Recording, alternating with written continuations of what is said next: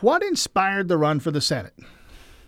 Well, being an instructor in the technical college system of Georgia and seeing how the dynamics of the state is working, the regions and the Board of Regents, all the money flows to the universities. And the technical college system, they really scratch and claw for every dollar that they can get.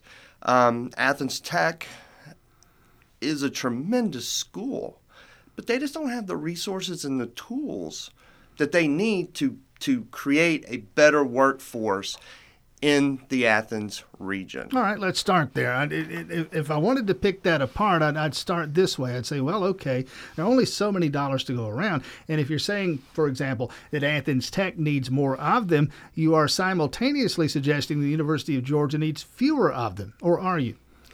I don't necessarily know that is where I'm heading with this.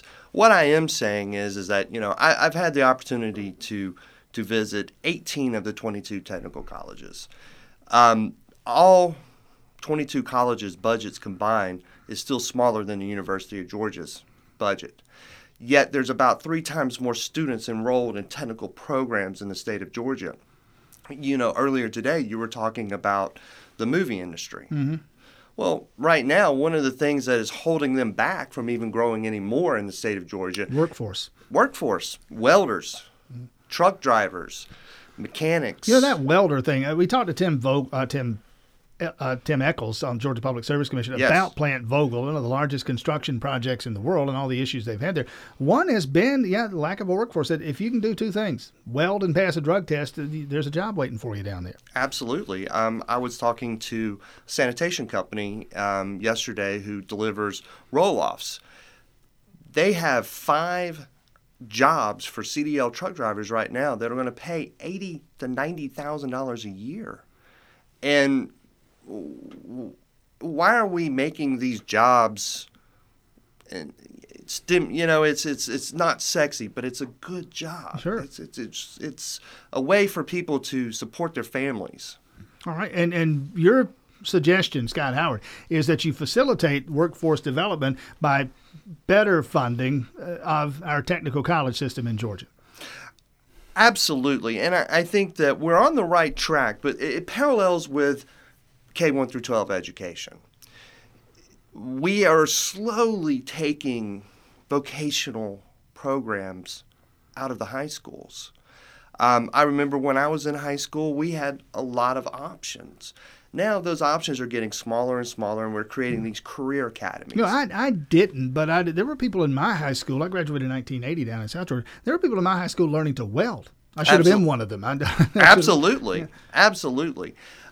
Not every child in the state of Georgia is going to go to a 4-year university. That's just a fact. And we've got to do a better job of aligning our high schools through the career academies and developing our workforce. I was just recently talking to Savannah Sasser, a new chef that's come to from Atlanta up here. She's opening a new restaurant in 5 Points.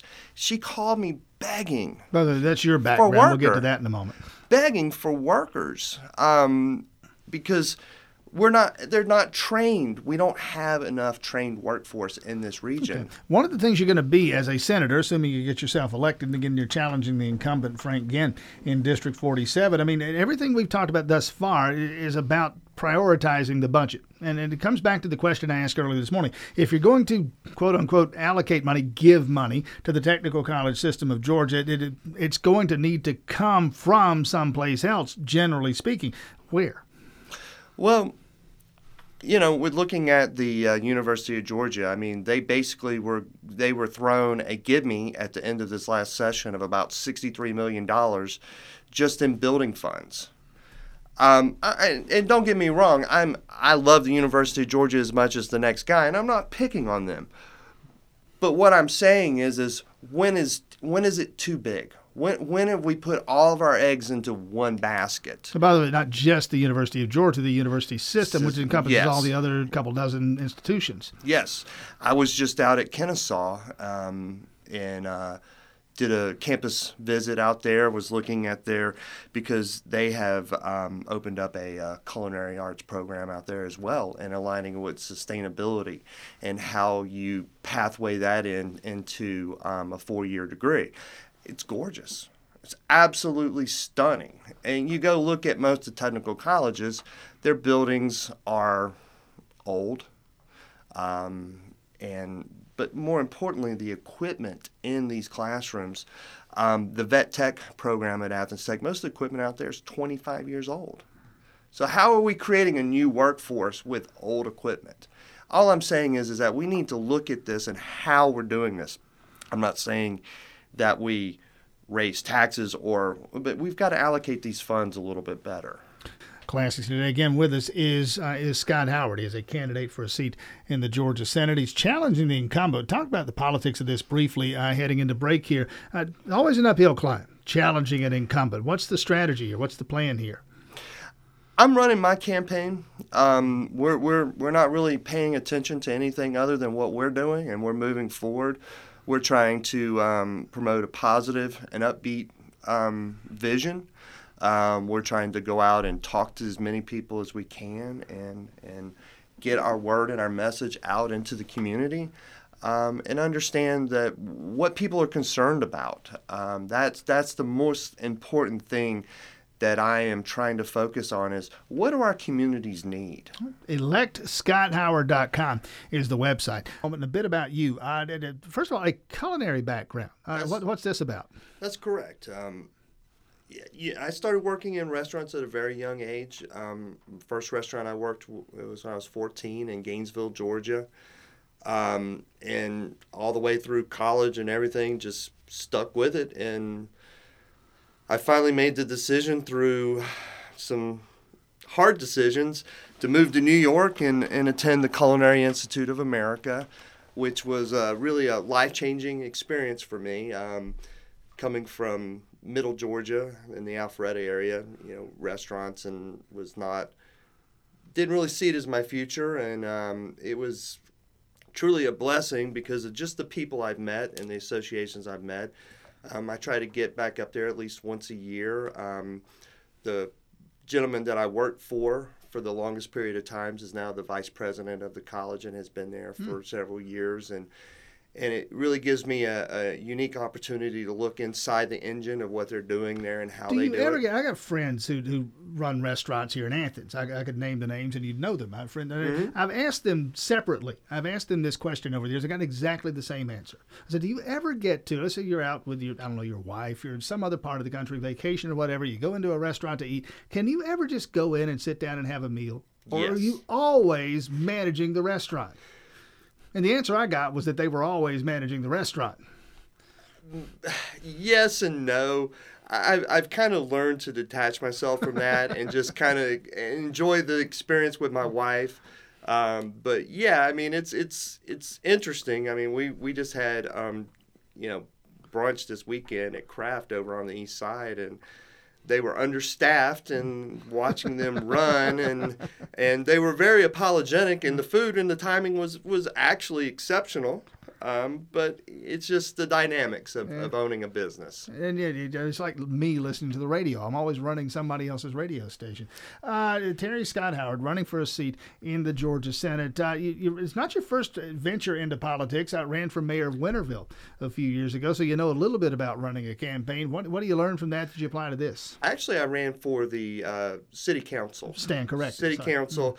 One thing that I did learn about that is that Athens Clarke County is unique of how they group us up into one bunch. We don't claim to be of any affiliation, and I've been here 20 years. I hadn't figured this out yet. I haven't figured it out either. And I think there were 6 people running, and it was just really difficult to get any traction in that. And being in Winterville, I think what we like the most about it is that it's small, it's quiet, we know everybody, we know our neighbors, it's friendly, and we want to keep it that way. Growth is not always the answer. What do you do, though? Listen, we could be asking this question to people who run for county commission or mayor or anything else. You're running for a seat in the legislature. What do you do? I mean, there's certain tools in the toolbox. Well, we want to keep this part of our county rural or whatever it is. We want this for growth. I mean, you can do some things. You can do a lot with land use and zoning and planning. You can only do so much. I mean, the market's going to go where the market's going to go. What role is there for government to play in those types of decisions? Well, I think that's a great question because I think the government gets too involved. If people want to take a risk and open their own business, we should be getting out of their way and allowing them to do this because that's what keeps the area and the growth going in a positive way. Living in Winterville, we would love to have a dry cleaners out there. That would be fantastic. Well, the city council can't just compel one to open That up. is correct. Just like the Caterpillar. Mm-hmm. That is a prime example of what government can do to bring business into the region. Caterpillar so far has been a good fit with Athens-Clarke County. It's been a positive experience. But that lends itself to that conversation. As you mentioned, the movie industry earlier, brought to Georgia in large part by tax incentives. Same thing. Caterpillar comes here for certain reasons. Among those reasons is that you offer up certain concessions with your taxes, with easements and credits and any number of things that you can do. What should the government do? What should the legislature do? There'll be this fight every legislative session about this industry wanting a tax incentive, that industry, that business wanting a tax credit. What do you do with that? Well, it's a slippery slope. I mean, you look at the conversation we have right now with Amazon. Mm-hmm. That's a prime example. You totally have to call a special legislative session just to finalize the package of incentives you're going to offer them. Well, my concerns are multiple in this. One is if I was in the Senate and I had a small say-so in this, my job would be to protect Georgians. So we're talking about 50,000 jobs. Well, what assurance do we have that those jobs are going to go to Georgians? That we're not going to bring out-of-state workers into Georgia and just increase our, more demand on our schools, more demands on our health care, more demands on our roadways. So how do we balance that and make sure that we are in the game and keeping them, coming here, but yet we protect Georgia? Scott Howard running for Senate. You said earlier you didn't want to raise taxes. Frank Ginn wants to cut them. As a matter of fact, he's in the Senate that did cut taxes. There are those who want to go farther and eliminate the Georgia income tax, the state income tax altogether. Where are you on that spectrum? My personal opinion of this is very strong. We have a spending problem in the state of Georgia. The last 8 years, our budget has skyrocketed. It's ballooned. And until we can get them to spend our money wisely and effectively, I don't trust them. And I have no trust because what happens is we have the 13 metro counties. We just passed, $100 million transportation bond for the center of Georgia. But what about the rest of Georgia? 316 is the major corridor in and out of Atlanta, and it was just labeled one of the most dangerous roads in the state of Georgia. How you fix it? Well, so they can give the metro counties a $100 million bond but we're still waiting for ours. So we've got to go to Atlanta and we've got to fight to make sure that these transportation funds are spread out through the state of Georgia and that we're not just focusing in on metro Atlanta. If you could wave a wand, what would you do with 316? Well, you need bridges. You need to eliminate these the red lights. How many more people have to die on 316 for them to figure this out? Again, the website is electscotthoward.com. 25 days out now. And I mean, the early voting, even earlier than that, obviously starts on Monday. We're a weekend away from people actually casting ballots in this race. It's a dopey question. What do you think about where you are in the race? Oh, I think it stinks. Nobody ever says that, and I don't think you will either. But again, there's if you win, I think it would be fair to say this is an upset. You're beating an entrenched incumbent. What do you have to do? What's the strategy? In about a minute here, what's the strategy to get this done? Well, I'm trying to get my message out to the citizens of the district. I'm trying to touch as many people as I can, speak to them, have conversations with them, and learn about what this communities are about. Being in eastern Athens, Clarke County, I can't say that I'm an expert on Winder or Jefferson. So spending time in these communities have been valuable, and understanding that, in Jackson County, they need buses. In Barrow County, they're concerned about growth. And finding out in what our communities need to protect them and make them safe. And that's what's really has been a positive aspect of this campaign, is learning about the people. Again, electscotthoward.com is the website. 25 days till Election Day. Scott Howard, thanks for getting up early, rolling in this morning. Thank you very much, and I appreciate the opportunity.